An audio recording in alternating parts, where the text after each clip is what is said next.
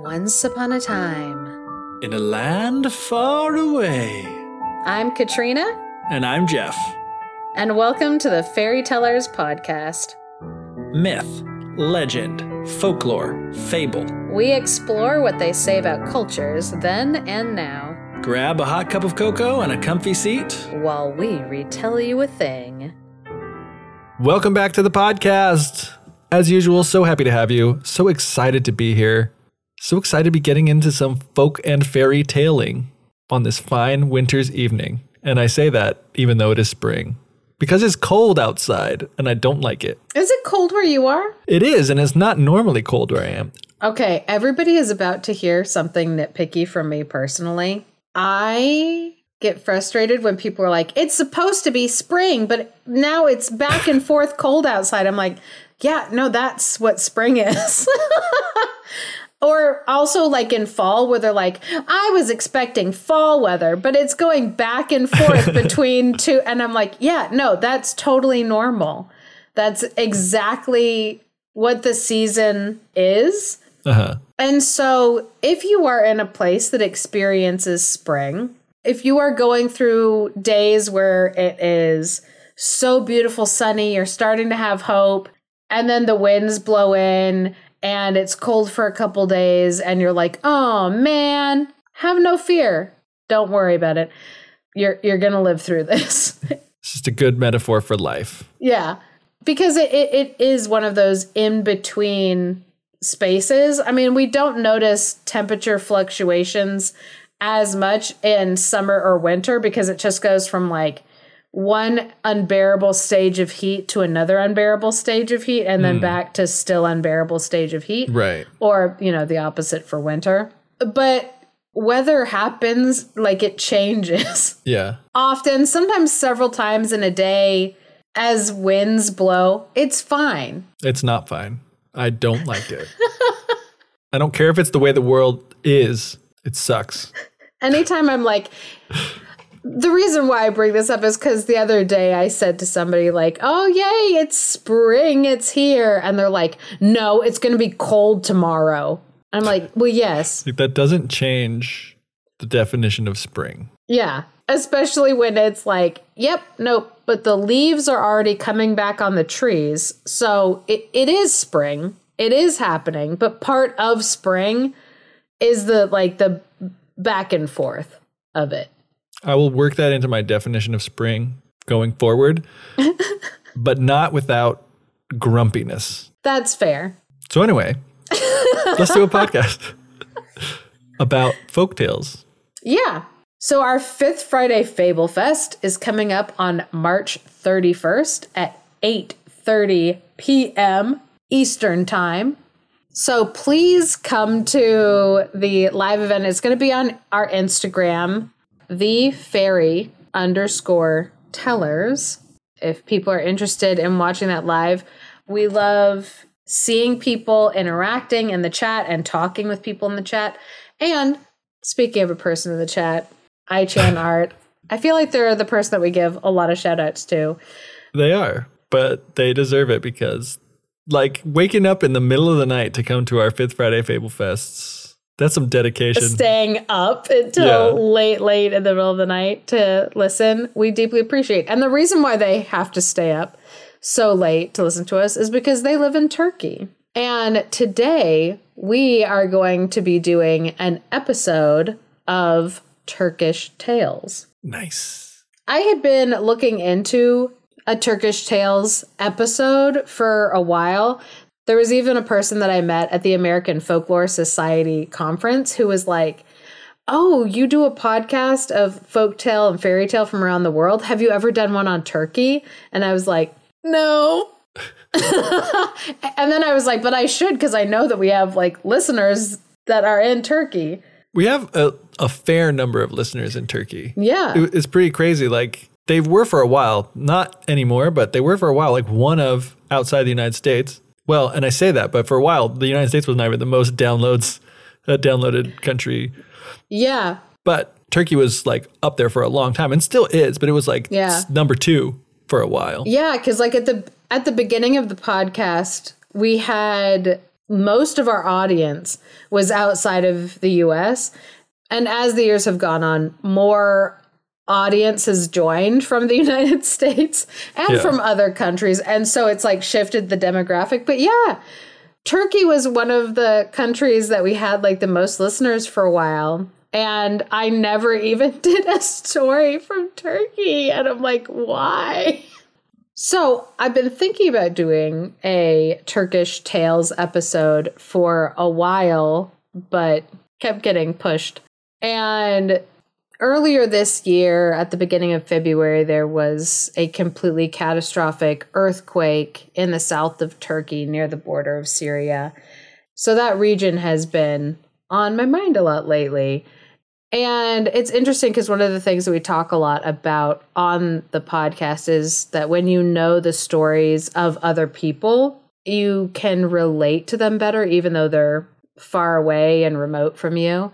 Mm-hmm. And that has really been true for us as we've been working on the podcast, that not just as we've gotten to know tales from different places from around the world, but as we've interacted with people from around the world who are interested in the podcast and love learning about other people and also hearing, their countries and their folk tales get like a shout out. We feel more connected to other countries in the world. And so our heart goes out to Turkey while they're trying to rebuild regions and grieve the loss of so many lives. And so we thought that we would do this episode on some fun Turkish tales to lighten the mood and also help other people who maybe don't know anybody in Turkey feel more connected to this country. Nice. So Turkey is a region that is so rich in history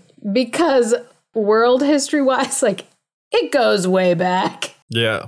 As part of the Fertile Crescent, humanity has been crisscrossing over it and settling in parts of it for tens of thousands of years.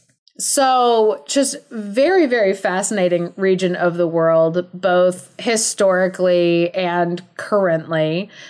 Very rich in culture. And, because anytime there's that kind of crisscrossing of people through a region, their stories always are very, very rich in the culture that they are from. And I've found myself thinking a lot about the quote from Zora Neale Hurston that we said back in February when we did our Zora Neale Hurston episode.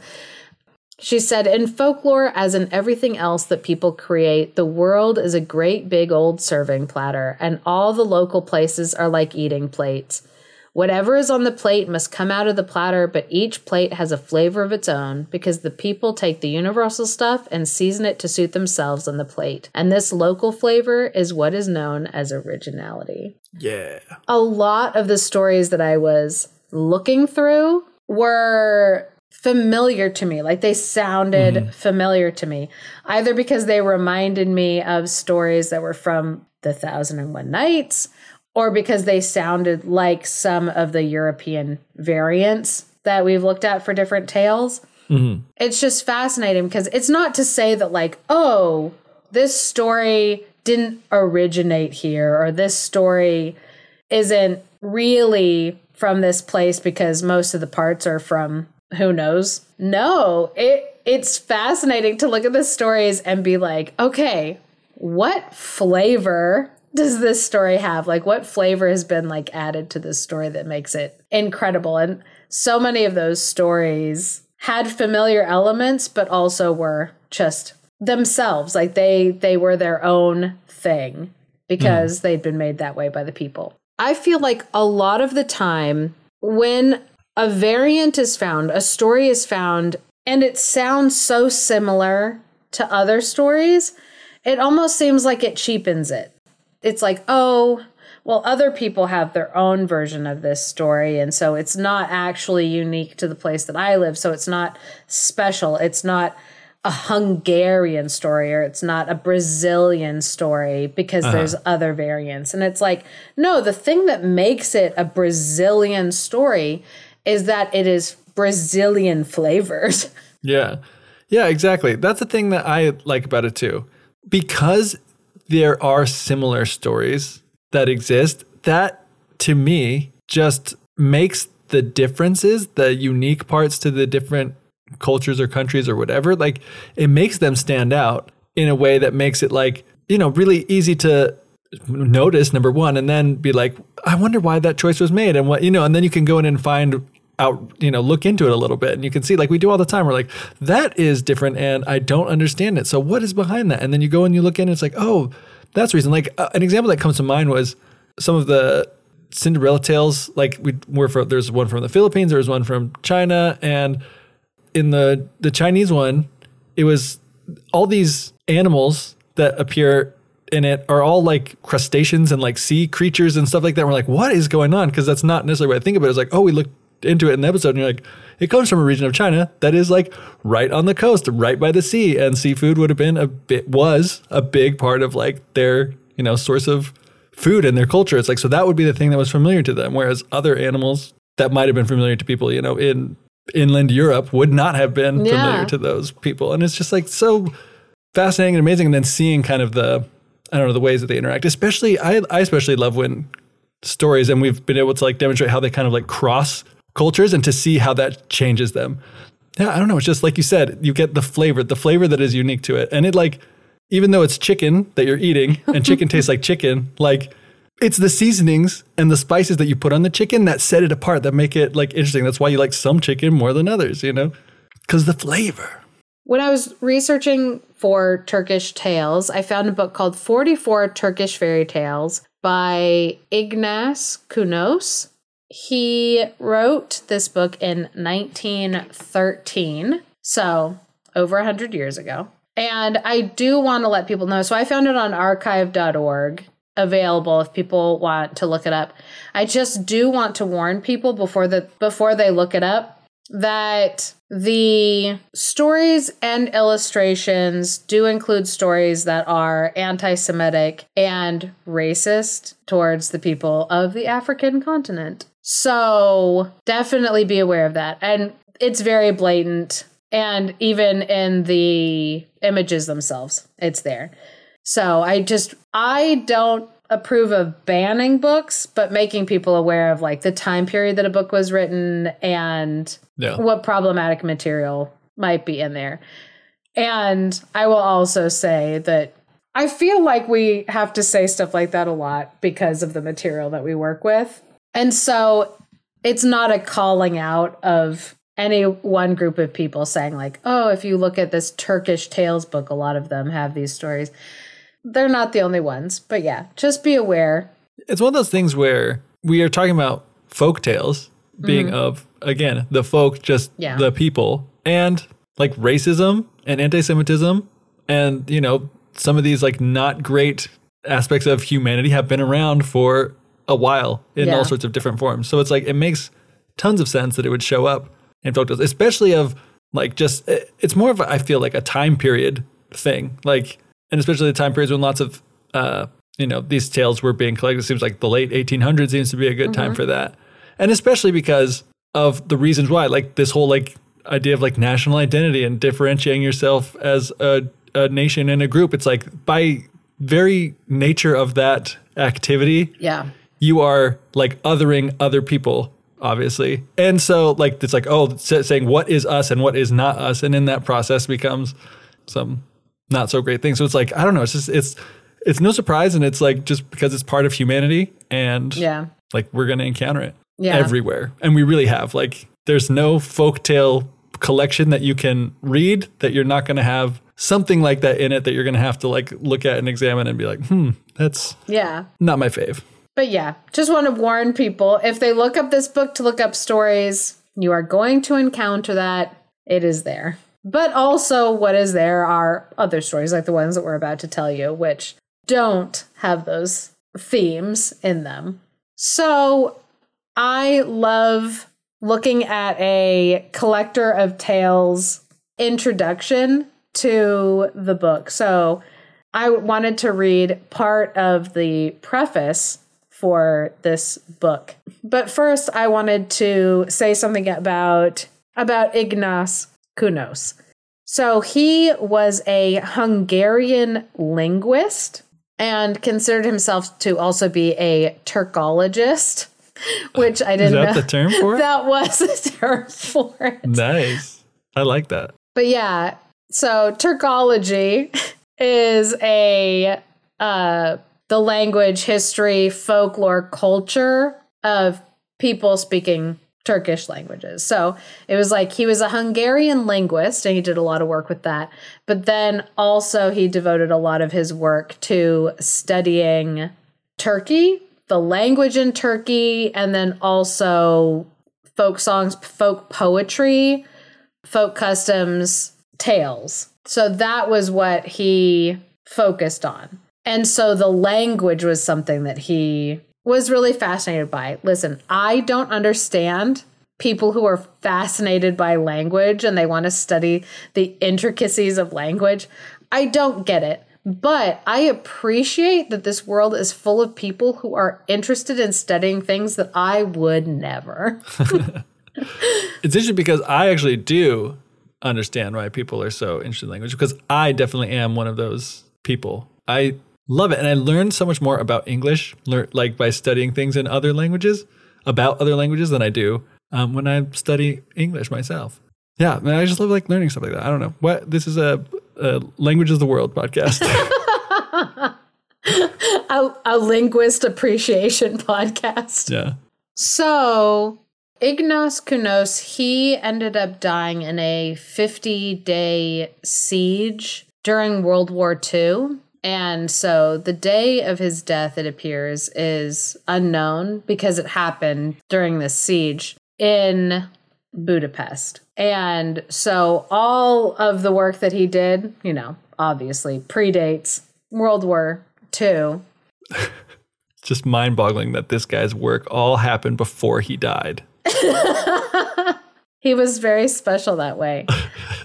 One thing that I thought about when I found out like how he died was just the cost of human life in war, and also the cost of like not just the life and the people that we love and are there, but also a loss of potential for the rest of their life, of like what good they could have done in the world.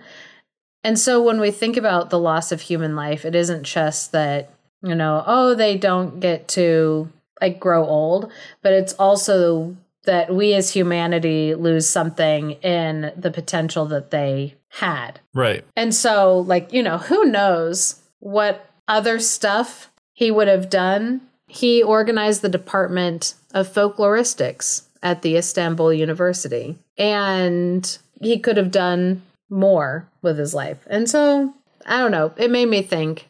So yeah, Ignaz Kunos, at the beginning of this book of tales, he wrote, "The stories comprising this collection have been culled with my own hands in the many-hued garden of Turkish folklore. They have not been gathered from books. I have jotted them down from time to time and now present them a choice banquet to the English reading public." And what is unique about this also is that most of the books that he wrote were in Hungarian and other European countries and in other European languages. And so it is nice to have an English version of tales for us, Jeff and I, who speak English and read English. I appreciate being able to read things in my language. Indeed. So these tales are by no means identical with, nor do they even resemble those others that have been assimilated by the European consciousness from Indian sources and the Arabian Nights. All real Turkish fairy tales are quite independent of those. Rather, are they related to the Western type, so far as their contents and structure are concerned. And I thought that that was really interesting that he wants to distance these groups of tales from Indian sources and the Arabian Nights sources, but says like, oh, they're closer to being Western type tales. And yeah, I found that really interesting because as I was reading some of these tales, I was reminded of tales that you can find, tale types that you can find in like the Grimm's Brothers collection. Mm-hmm. And so I thought that was really interesting, but then it also made me wonder if he was, as he was collecting stories, as he was listening to them, if he was also more drawn towards those ones. Right. Like those are the ones that he wrote down and he's like, oh yeah, these are cool because they're like the ones that I already know. Exactly. It's possible. Because anytime somebody's picking and choosing what is worth documenting, what is worth keeping, you know, they're making conscious decisions of their own. And so that's always kind of interesting to note. Yeah, and just by the very nature, like you can't show evidence of something that you didn't record. You know what I mean? Like, yeah, there's no proof for something that you did not like record. Mm-hmm. And if it wasn't recorded because whatever reason, you know what I mean? It's like all the ones that were recorded were like this, but it's like, who's to say, like maybe it was, that's because this is kind of how all the stories were or not. But it's like, you can't prove that either way. Yeah. All you have is what was recorded, and what was recorded was like this. So it's like, I don't know. Yeah. It's kind of like survivorship bias is what you're kind of pointing out as far as like, the ones that survived are the ones that were picked because of potentially this person's biases towards stories that were like the ones that they already knew, which is interesting. But it is also just interesting that there are so many stories that are similar. Yeah. But also it makes perfect sense, as you pointed out earlier, like Turkey's like a really interesting place geographically where there's like a lot of like, especially, I mean, even today, there's a ton of traffic from different parts of the world that go through there as far as like it's a major trading location, lots of like ports and things like that because it's easily accessible from, you know, like with the Mediterranean Sea and then even the Black Sea, like being a place that you can eat, you know, travel over by boat to get things, places like that all that water going so many different places like makes it really easy for things to like travel around. So like, I don't know. It's just a fascinating location that is so close to so many things that makes sense. Like cultures would be crossing there. Yeah. And stories would be being deposited there and now my metaphor is changing from the serving platter to seeds. Because I'm like, oh, like these little seeds of stories that sprout and grow and turn into their own thing. But yeah, it makes sense that they're kind of like that serving platter is they have all of that to choose from so many different places. It's like a buffet that spans multiple types of food. It's not like a Chinese food buffet. Yeah. It's not like an Indian buffet. It is just a buffet that it's like a food court in the mall, but even better because it's got every type of food that you can imagine just all there because people are coming through it and bringing their food to it so we can eat up. So then he says, indeed, they may only be placed in the category of Oriental tales in that they are permeated with the cult of Islam and that their characters are Muslims. So some of that language there is not necessarily how I would have stated that. Mm-hmm. But I thought that was interesting that he was saying, oh, everybody from the west of Turkey might read some of these tales and say, oh, yeah, these tales are definitely from the east of us, which I guess is Turkey. That would be true. But, you know, they would say, oh, they're so different than us because the characters in the story are Muslims. And so that feels so different to majority Christian Europe. But the structure and the content of them, he's saying, you know, are more Western than if people look closely at the structure, they'll see that they're really Western, even if he goes on to say the kaftan encircles their bodies, the turban on their heads, and the slippers on their feet all proclaim their Eastern origin. And then he says, their heroic deeds, their struggles and triumphs are mostly such as may be found in the folklore of any European people. Which, again, very interesting way to say that, as if stories from the east of Turkey, you know, or what European people would think are like, oh, tales from the east don't include heroic deeds, struggles and triumphs. And I'm like, okay, that's very interesting. This is why I love reading like the introductions to things, because you get kind of an idea about the person who recorded the tales. So he ends his introduction by saying, Turkish fairy tales are as crystal, reflecting the sun's rays in 1,000 dazzling colors. clear as a cloudless sky and transparent like the dew upon a budding rose. In short, Turkish fairy tales are not the stories of the 1001 nights, but of the 1001 days. Which I think is a beautiful little turn of phrase. Yeah. But I don't necessarily agree with all of what he wrote. Yeah.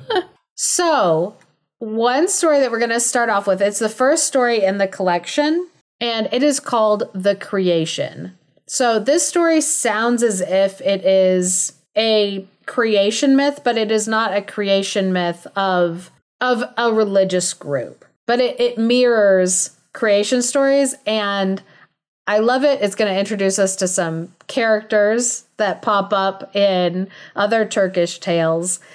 And I just really enjoyed this kind of, I don't want to say faux creation story, but it's not a folklore creation story. A just so tale. The Creation. Allah, the most gracious God, whose dwelling was the seventh heaven, completed the work of creation. And the stuff that he created, there were 7 layers or planes in heaven, and there were 7 planes in the earth, which was where the evil spirits lived. And in heaven, there were the Peris, who were the good spirits, and that was where they lived. And then in the earth domain were the dews, or the evil spirits. The light of heaven and the darkness of the earth, the Peris and the dews, have been in conflict since the dawn of creation, apparently. The Peris says they soar high in the heavens and high above the earth, and the dews sink down into the darkness beneath the earth, and the mountains act as a barrier in the road to heaven, or the barrier between them. As a human being, I do find it quite distressing to think of, like, we're just walking along the surface of the earth, like in between this like massive celestial fight. We live in the crossfire of a celestial battle for the ages. So only the good spirits also can reach the Copper Range, which is then open into the Silver Mountains and then into the Hills of Gold, which I don't know what either of those three things are, but it does sound like, copper, silver, gold, some Olympic medal action going on, even though we know that it's bronze is the third place one. But the evil spirits, it says, are blinded by the radiance of heaven. And so that's one of the reasons why their dwelling place is below the earth, because they don't want to be staring at that brightness all day because it hurts their eyes. And they say the entrance to this place beneath the earth is a spring of waters. So there live white sheep and black sheep, and the evil spirits can enter into the wool of those sheep and then can be conveyed to the realm of the 7th plane. And then on the white sheep, they return back to the earth's surface. So these sheep are basically like, a taxi service between the different realms. Yeah, makes perfect sense. Yeah, I'm following so far. Peris and the dews are both powerful, and both were witnesses of the creation of Earth's original inhabitant, the first man. Bum, bum, bum. So Allah created the first man and appointed him on the earth as his place to live, putting him in the crossfire between this battle of the Peris and the dews. Yeah. And when the first mortal appeared on the earth, the Peris rejoiced over Allah's beautiful, wonderful, magnificent work, and the father of evil looked at this creation and was overcome with the green-eyed monster of jealousy and envy. And so he came by a plan where he was going to destroy this beautiful work of Allah. I like how hard you're going into being like, that man was beautiful. He was so good looking. He was a Henry Cavill. Jack Black type. Oh. And so what the father of evil decided to do is he was going to implant the deadly seed of sin in the favorite creature of the Almighty. And so the first man soon, unsuspecting, received on his pure, beautiful, chiseled abs, on his pure body, the damnable spittle of the evil one, it says, direct quote. And that spittle hit him right on the stomach. But Allah, all merciful and able to overcome anything, saw this happen. He was like, "Nuh-uh, you aren't going to destroy my creation." So he hurried to the first man and grabbed the piece of contaminated flesh and ripped it out and flung it to the ground.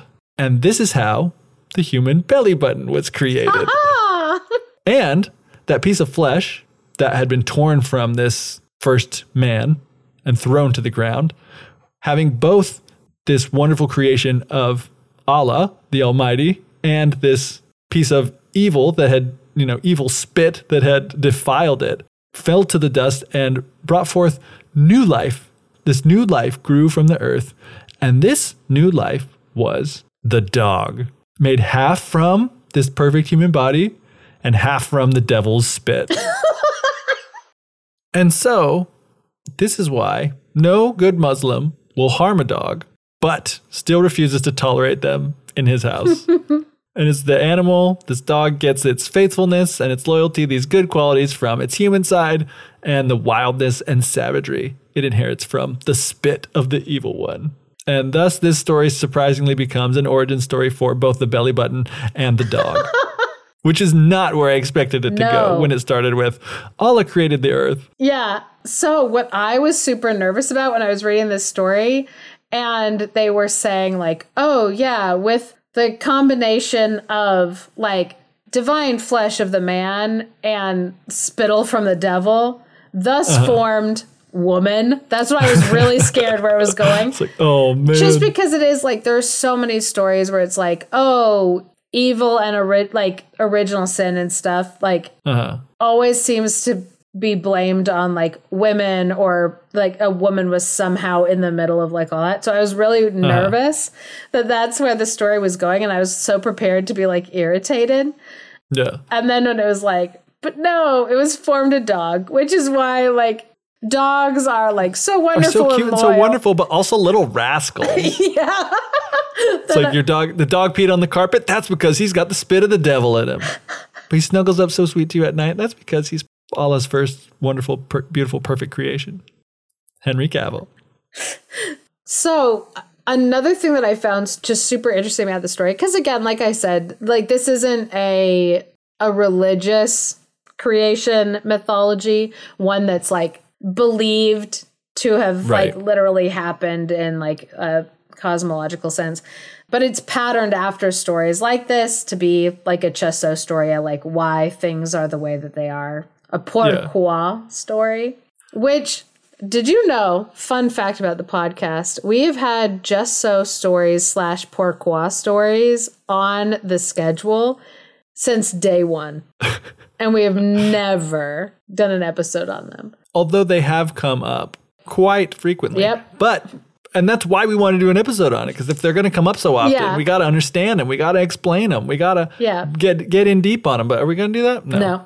Probably never will. Not today. It'll be the last episode of the Fairy Tellers podcast. Because, they do, because they're a genre of tale that tells why something happened. And they're fun. We should do an episode on them. So, we should. So even though, this story isn't like an actual like mythology, cosmology, creation story, I absolutely love that it explains dogs and that dogs are like part of us.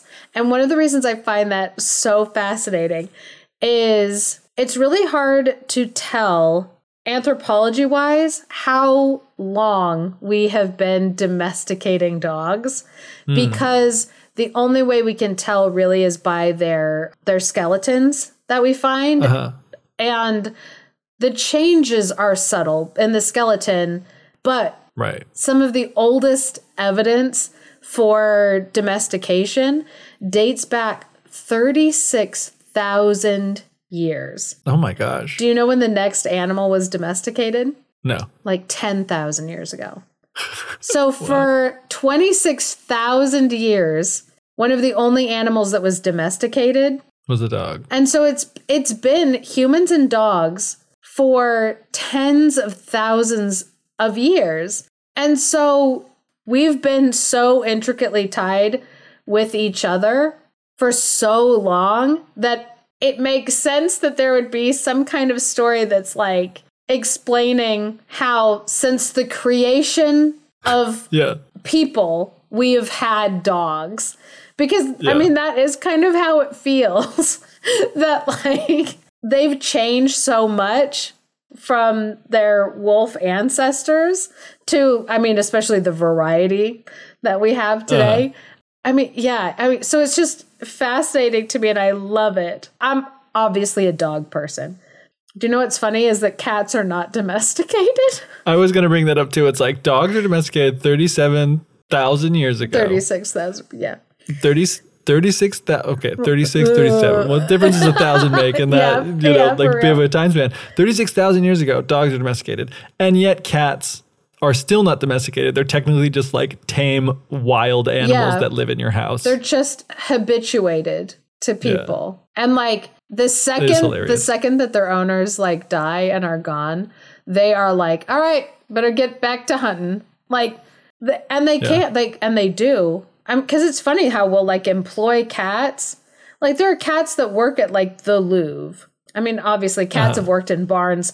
Cats have lived alongside us, but yeah, we have not domesticated them. They might be undomesticatable.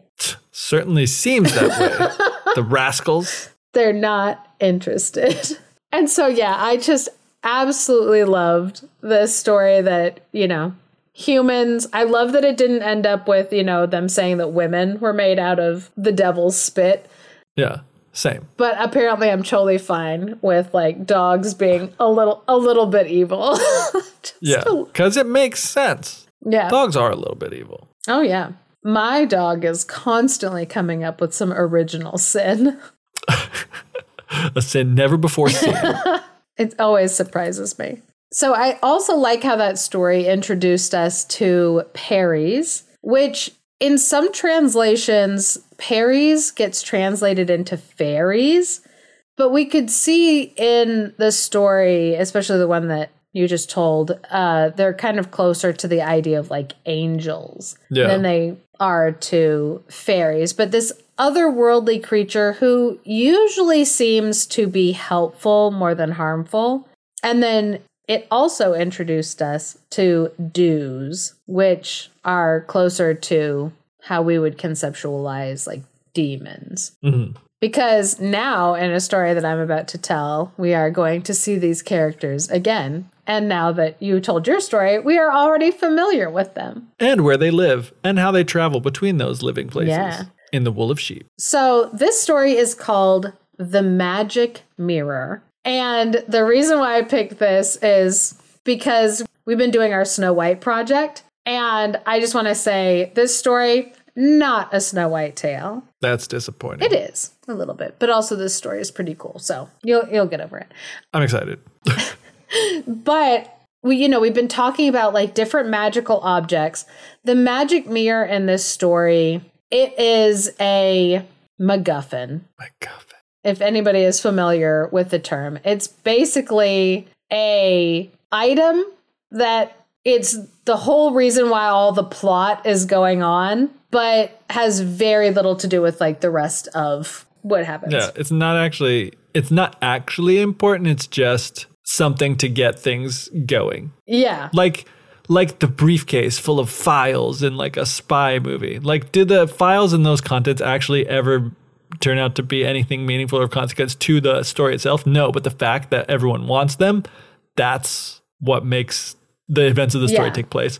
And therefore, it's what makes it a MacGuffin. Yep. So the magic mirror in this story, 100% a MacGuffin. But it is interesting to note the thing that the magic mirror does, just because different magic mirrors in tales do different things, which I just find fascinating.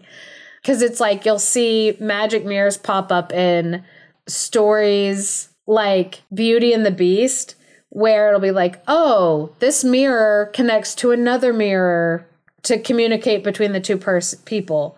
That's not what happens in Beauty and the Beast. No. You'll see like a magic mirror in Beauty and the Beast, and its ability is to like show the viewer a person that they love. Mm. Sometimes the mirrors will show, what's happening around the world or whatever. So you'll see like different mirrors have kind of different things that they do, whether it's like a portal to another dimension or something else. But it's just fascinating to me. I don't know if it's interesting to anybody else, but the different magic that different mirrors can do.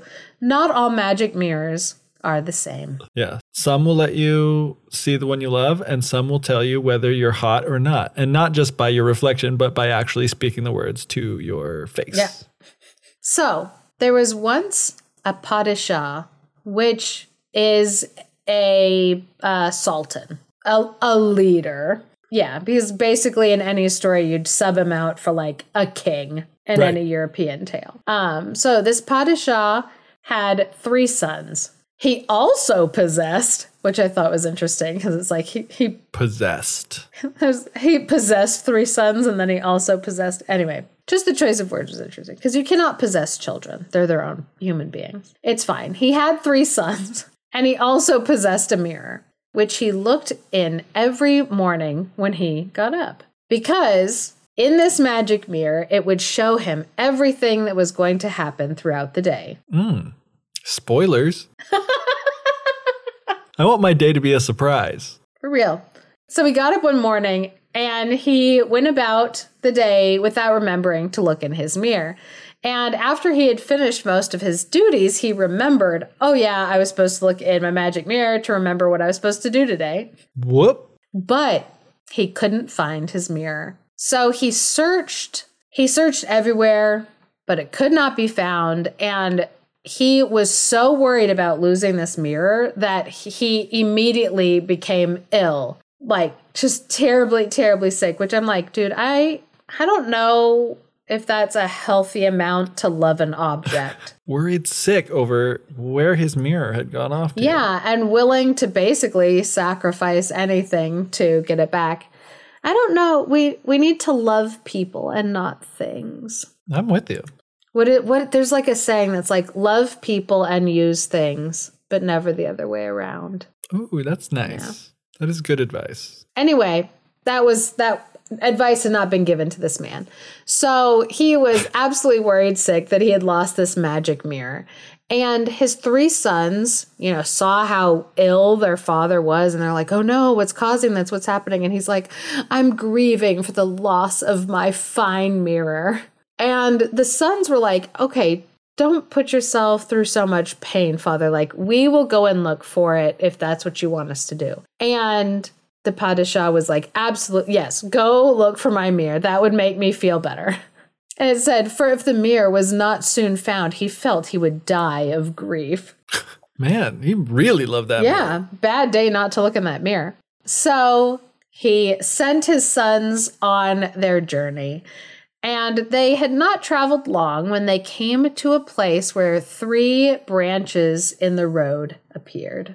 And right where this road forked into 3 different branches, there was a large stone, which had inscriptions for the directions that each road took. So it said that the first was the stroller's way, which I'm assuming means like an easy walk. Uh-huh. The second led to an inn, and the third way, the stone said, was the way in which no one ever returned. Oh. So the eldest brother took the first road. Dibs. The stroller's way, yeah. The middle brother took the second road to the inn, and the youngest brother took the third road. Which I'm like, wow, guys. They're like, well, see ya, bro. So before they parted their 3 different directions, they each took off a ring and put it under the stone that had the directions. That way they would know when they came back to that same place if the others had returned from their trips yet. Which I was like, oh, that's really smart. Yeah. Now we have like geotags and stuff like on our like different devices or like, hey, share your location with me so I know that you made it back safe, bro. But I guess their way works too. I don't know. Yeah. So I love that the story says, we will now let the 2 eldest go their respective ways and follow the adventures of the youngest brother. Ooh, nice. Yeah. He's going on the most exciting journey. Hey, do you want to watch an older brother go on a walk or some guy go and take a nap in an inn? Or do you want to watch the one brother who's going to this path that leads to a place from whence no one ever returns? And we're going to try to find out why that is. It's not because it's so nice and lovely that they're just like, you know what? I don't want to go back. I don't think that's the case. I think some crazy stuff happens down this third path. Yeah. So that's who we're going to follow. Yeah, that's the story you want to see. So on arriving at the top of a mountain, he caught sight of, it says, a dew mother. So this is one of those dews, but a woman. And it's interesting because she kind of seems to be kind of like an equivalent of a troll or a giant. But usually women who are trolls or giants tend to be more helpful if you're nice to them. And that is kind of the situation in this story as well. She was in the middle of baking, and he went up to her and embraced her and called her mother, which I want to bring back, you know, that mother as like a respectful term for like a woman who is older than you or like wiser, has like some intelligence, worldly wisdom. It's just a respectful term. And I love it anytime I see in like stories it used as a respectful term. And so did the dew woman. She's like, you know a way to a dew's heart. Yep. She said, "Oh, little son, if you had not called me mother, I should have torn you asunder." Yeah, put some respect on that demon's name. That's what I like to say. And he replied, "And if you had not called me little son, I should have cut you down with my sword." Like, oh. This is a nice little Yes. back and forth they got going on. So sweet. If you weren't so respectful, I'd have killed you. If you weren't so respectful, I would have killed you. So I guess it's good. We're both such sweet, respectful people. Or demon mothers. Indeed. As the case may be. So the dew mother asked him, you know, where he had come, where he was going, and why. And so he told her that he was the Padishah's son, and he was looking for this magic mirror that his father had lost. And the dew woman was like, "Oh, yeah, that mirror was carried off by the dews. They took it to their garden, and they are guarding it. So I don't know if you're going to get it back." And he was like, "Oh, well, I need to get it back from my dad or else he's going to die." And the dew mother was like, "Okay, I'll help you. If you go to the garden of the dews and you see that their eyes are open, you can be certain that they're asleep." The like reverse is like so interesting. But she's like, "So if they're asleep with their eyes open, fear not, go forward and fetch the mirror. But just so you know, in the garden where the dews are, every tree is covered with diamonds and precious stones. Be very careful not to touch them." Touch nothing but the mirror. Oh man, I like immediately, my brain was like, there's a lot of Aladdin. What? Yeah, and there's lots of things that this reminded me of too, like that whole opposites thing. What story was it where they're like, you have to do the opposite of everything that this person tells you to do? Yeah, that was like that was a Cinderella tale from the Middle East. Oh, the Middle East. Where they were like down a well. Yeah. And, my mind is blanking, but I know what you're talking about, where they had gone down a well. It was one of those, it was like a cross between a good sister or a kind and unkind girl's tale and a Cinderella tale that I think we did in like our Middle Eastern Cinderella story one, where, it was, they were supposed to do the exact opposite that this like woman who was in the well told them to do. Like if she was like, "Hit me on the head," they were supposed to like comb her hair. Yeah. But it did remind me of that, and I like that. Yeah. So it's interesting because some of the things that this story has already kind of like reminded me of are things that are 1001 Nights or Middle Eastern tales like adjacent. When, like we said at the beginning, the author was kind of like, "Oh, these are closer to European tales," if you think about it. And I'm like, listen, one is not better than the other. So like, don't worry if it is its own blend of special story. So the youth was grateful that he had gotten this wonderful instruction from the dew woman, and he went on his way. Pretty soon he came to the garden of the dews, and he saw that they were asleep because their eyes were wide open, like she had said.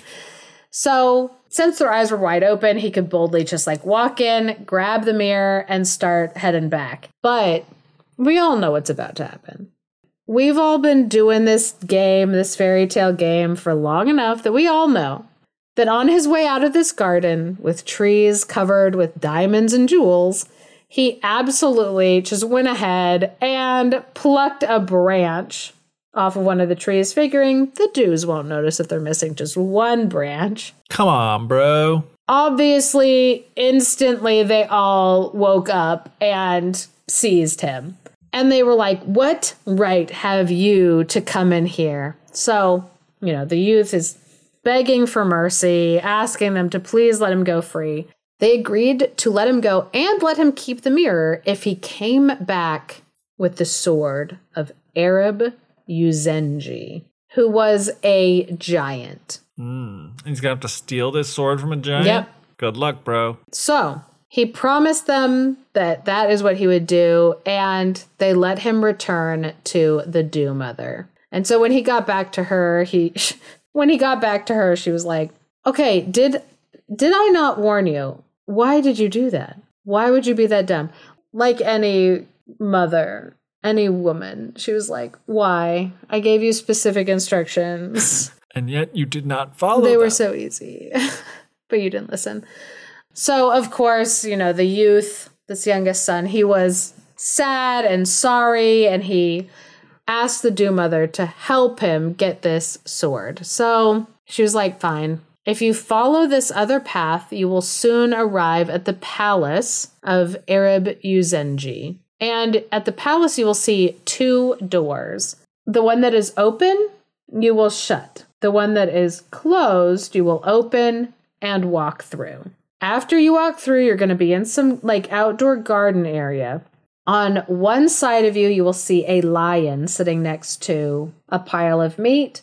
And on the other side will be a dog sitting next to a pile of grass.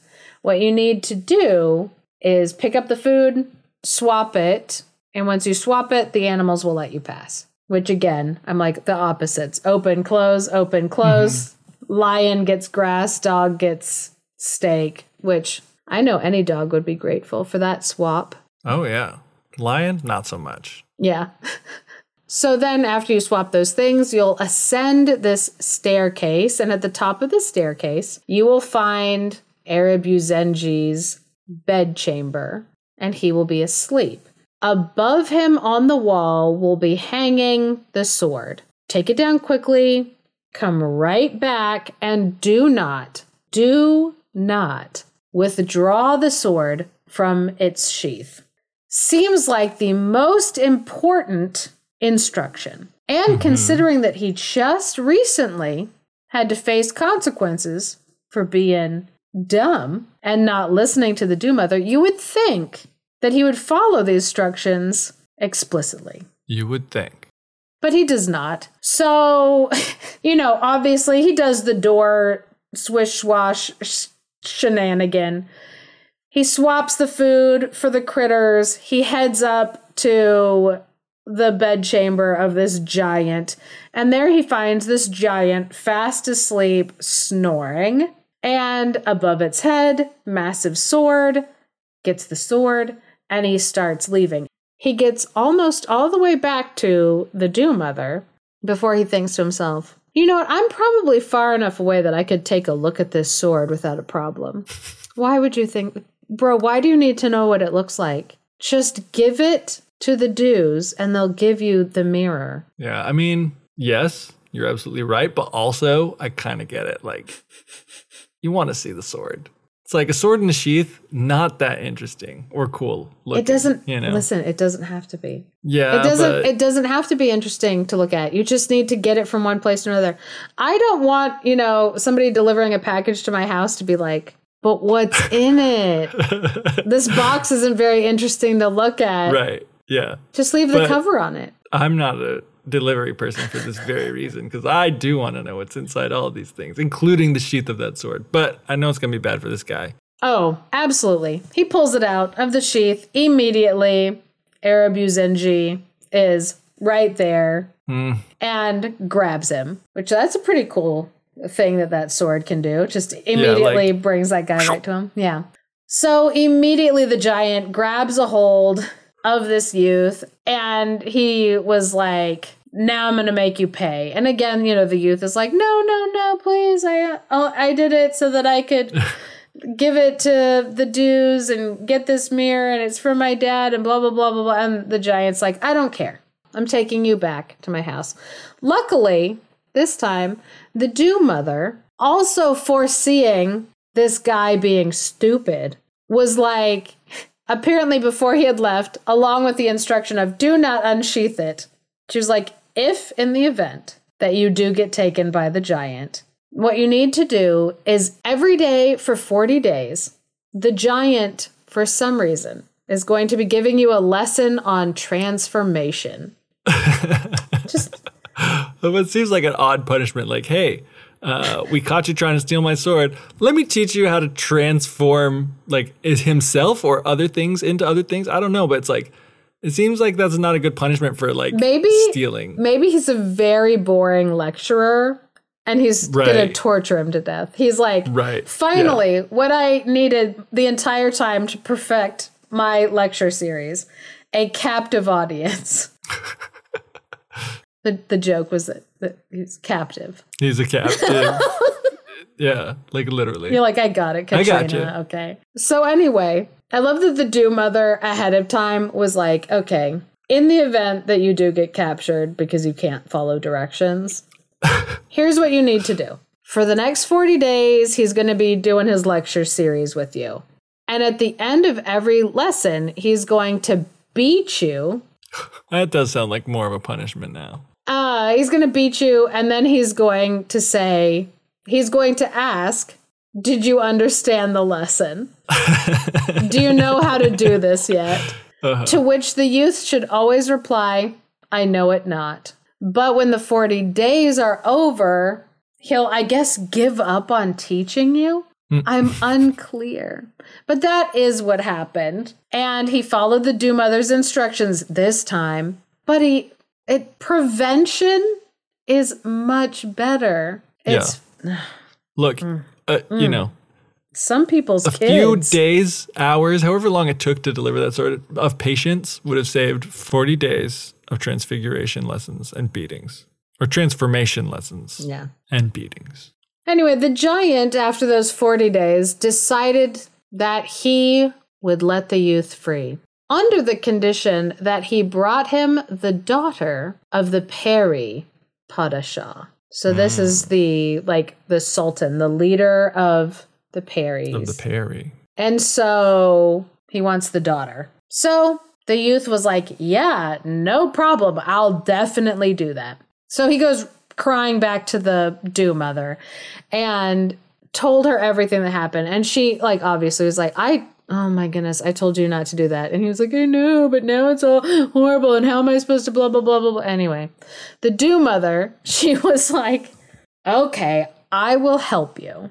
So she said, the Peris princess lives in this one specific town where there are no men, and it's impossible for any man to approach her or any of the women in the town.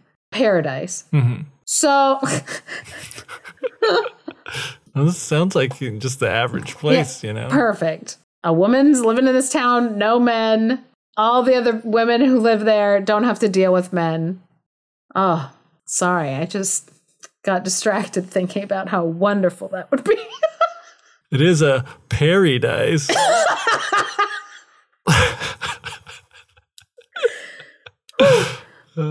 Terrible. So apparently the Peris princess herself was kind of like a talisman. Because this kind of they don't describe it as like a curse, but this kind of spell has been put under her that she will repel human men. Again, just living the dream.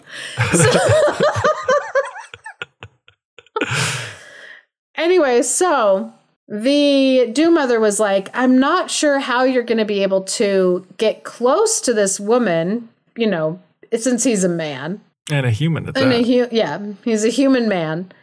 But she was like, unless when the giant was teaching you his transformation lessons, you picked up on anything. And he was like, oh, yeah. I mean, after all those lessons, I definitely know how to turn myself into a bird. Nice. And the Dew mother was like, perfect. change yourself into a bird, and then you need to fly into the Peri Princess's palace.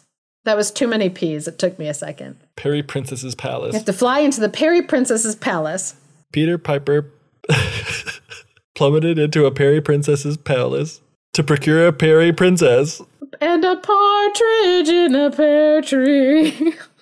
So in the garden, there's a stone cage. And once you manage to fly into that stone cage, it will break the spell that repels men away. And then she will be, quote, at your mercy. Ooh, don't like that. Yeah, me either. And then you can take her and deliver her to the giant. So immediately the youth changed himself into a bird and flew to the town, into the garden of this palace, and landed in this stone cage.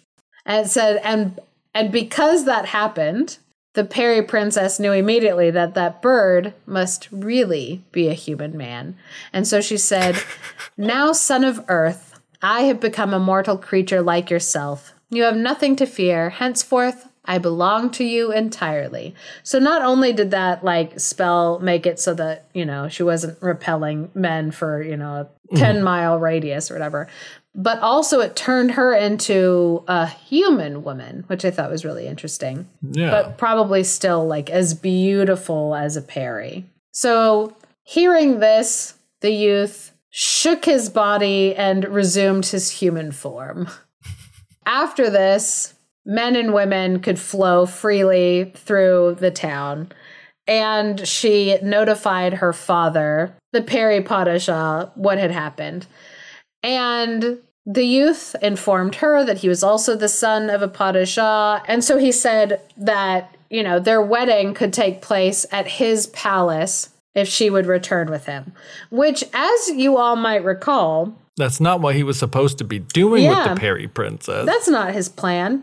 Or and so he's just lying to her that he's like, oh, yeah, let's go have a really great wedding back at my dad's place instead of having a wedding here. And she's like, okay. But as they approach the palace of the giant, the princess divined the youth's intentions. She figured it out. She's no dummy. And so, she started to cry and object, and she was horrified. And he calmed her down and explained that he had every intention of trying to make sure that she wasn't left with the giant. But he needed to figure out a way that he could, swap her for the sword without actually swapping her. But he didn't need to come up with a full-blown plan, because as they reached the gates of the palace, as they reached the gates of the giant's palace, he saw them and immediately was like, no, get away from here. Go, go, go. If you were able to obtain the princess, all things are possible to you. Keep the maiden and keep the sword. Don't come near me. So I guess, it was one of those tiger milk situations where he had intended to just send him on a quest that would get him killed. Yeah. A wild goose chase. Yeah. That's often what happens in a wild goose chase. You get killed by the goose. I didn't know that. Now I'm terrified. But yeah, that is funny. It's like he didn't really want the princess. He just wanted to give this person a task that would have gotten him killed, which is, I want to say hilarious, but also not cool, man. Yeah. That's not a cool prank. But it is funny that he's like, you did it? Oh my gosh. And he's like, you can have anything you want. You're so scary. If you can do that, Get away. Yeah. What's funny is that he was the one that taught him the trick that enabled him to be able to do that. It's like, you could have done this too, man, if you just applied your own lessons. The magic was inside you the whole time. So the youth took the sword and the maiden, and he went to the Garden of the Dews. And immediately when he got to the Garden of the Dews and they saw that he had this sword, they started yelling, get away, don't come here. We fear you, for if you can take the sword of the giant and also the Peri Princess, all things are possible to you. Since you already have the maiden and the sword, we'll give you the mirror and also the branch you broke from the tree in our garden. Oh, nice. Yeah, he's getting all kinds of swag. Yeah, it's coming out pretty good in this situation. Not calling the princess swag. I Right. He's getting swag and also a princess. So yeah, it's like sword, mirror, branch of jewels, and a wife. So he goes back to the Dew Mother and thanked her for all that she had done. She wishes him well on his journey, which I love that it's like this creature that's like a demoness like type woman, but she's like, you know what? You were kind and respectful to me. It's totally fine. I'll be kind and respectful back to you. It has very like Baba Yaga vibes to me, or like kind of any of those like witches in the woods who are just like, if you are respectful to me, because like giant wives do that too, or troll women. If you are kind to them, they can be helpful. Yeah. Then we're cool. Yeah. No problems. Yeah. But if you mouth off, they'll eat you. Yeah. I like that energy. I respect that. So he took all of this stuff back down the road that he was never supposed to return from. And, you know, he got back to that 3-way fork in the road. And he looked under the stone and he discovered that all of the rings were still there, which meant that his brothers hadn't been able to come back. And as he was thinking to himself, man, what has happened to my brothers? He looked up and saw both of his brothers coming down their respective roads, both looking completely forlorn, hungry, sick. It says they hardly resembled human beings at all. Like, oh, so whatever roads they went down were rough, or they were rude to whoever they met. Very likely. Yeah. Because I'm like, probably what happens to anybody who goes down that other road is that they run into the Dew Mother, and then they, you know, say something rude, and then she just puts them in the pot and eats them. Anyway, the youth was so happy to see his brothers, and at first they were happy to see him and that he had gotten the magic mirror, that he had found it. But then when they were looking at the princess that he had, that he was like, oh yeah, I'm going to marry this lady, and the sword that he had from the giant and the branch of jewels, they were like, no fair. I hate you. I am so mad. So what they did was they told their brother, oh, you know, we had such a rough go of it. I'm so thirsty. Is there any way that we can stop somewhere for a drink? And the brother was like, of course we can. And so the first well that they came to, it had a big iron cover on it. And the two eldest suggested that they, you know, put the youngest one down the well so that he can bring up a jug of water for them. But of course, once he was in the well, they just dropped him, put the iron cover on, grabbed the maiden, grabbed the sword, grabbed the mirror, grabbed the branch, and left. What punks. The only thing that they left him was his horse. So when the youth realized that his brothers had left him, he, of course, was feeling sad. And he wept bitterly. So it says, the elders in due course arrived at their royal father's palace and gave him back the magic mirror, which they said they had recovered. But they said their youngest brother they had not seen since they had parted ways. Jerks. Yeah. So what irks me is the Padishah, it says, in his exceeding joy at the restoration of his mirror, soon forgot the loss of his youngest son. Oh my God. Which, like, again, you need to love people and use things, not the other way around. That's not a good look, buddy. Mm-mm. And your mirror should tell you that. Just kidding. That's not what his mirror does. It just tells him what's going to happen during the day. It doesn't say that's not a good look, buddy. But he'd be better served if it did. Yeah. So the Padishah decided that what he would do is arrange a marriage for his eldest son and the Peri princess. And then the story says, now, let us now return to the youth in the well.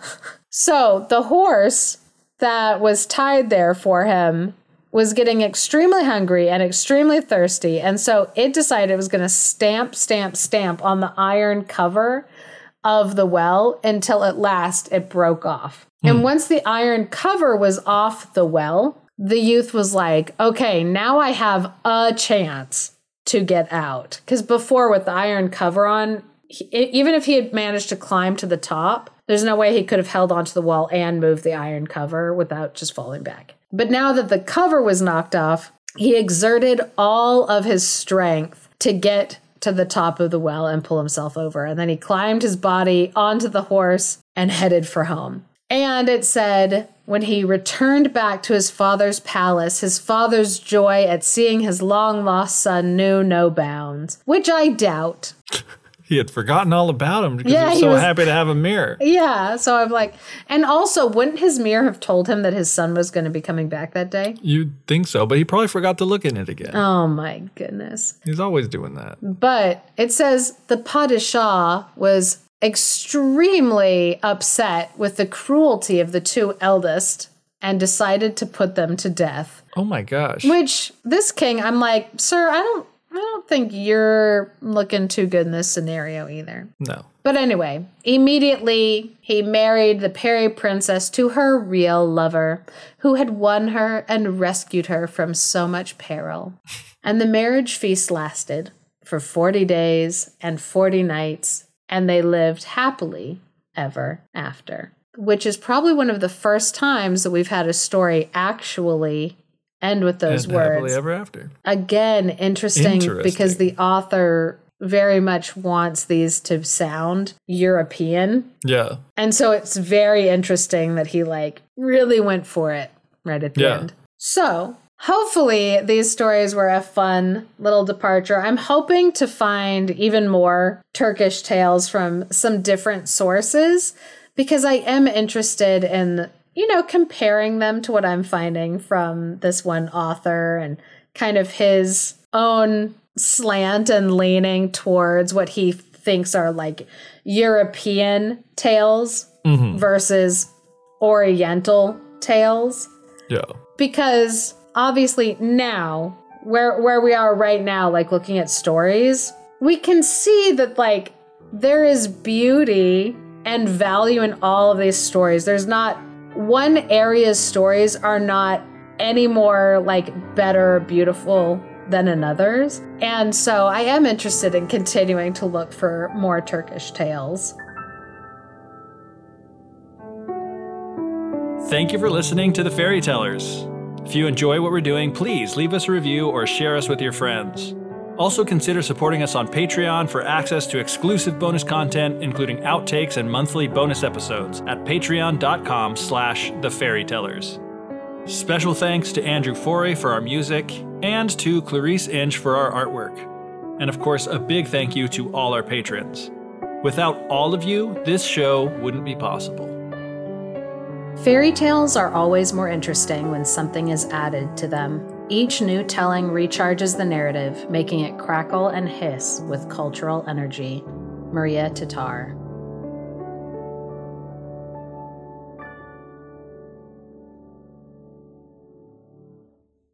Earth is seventh plane of heaven. Seventh heaven. Anyway,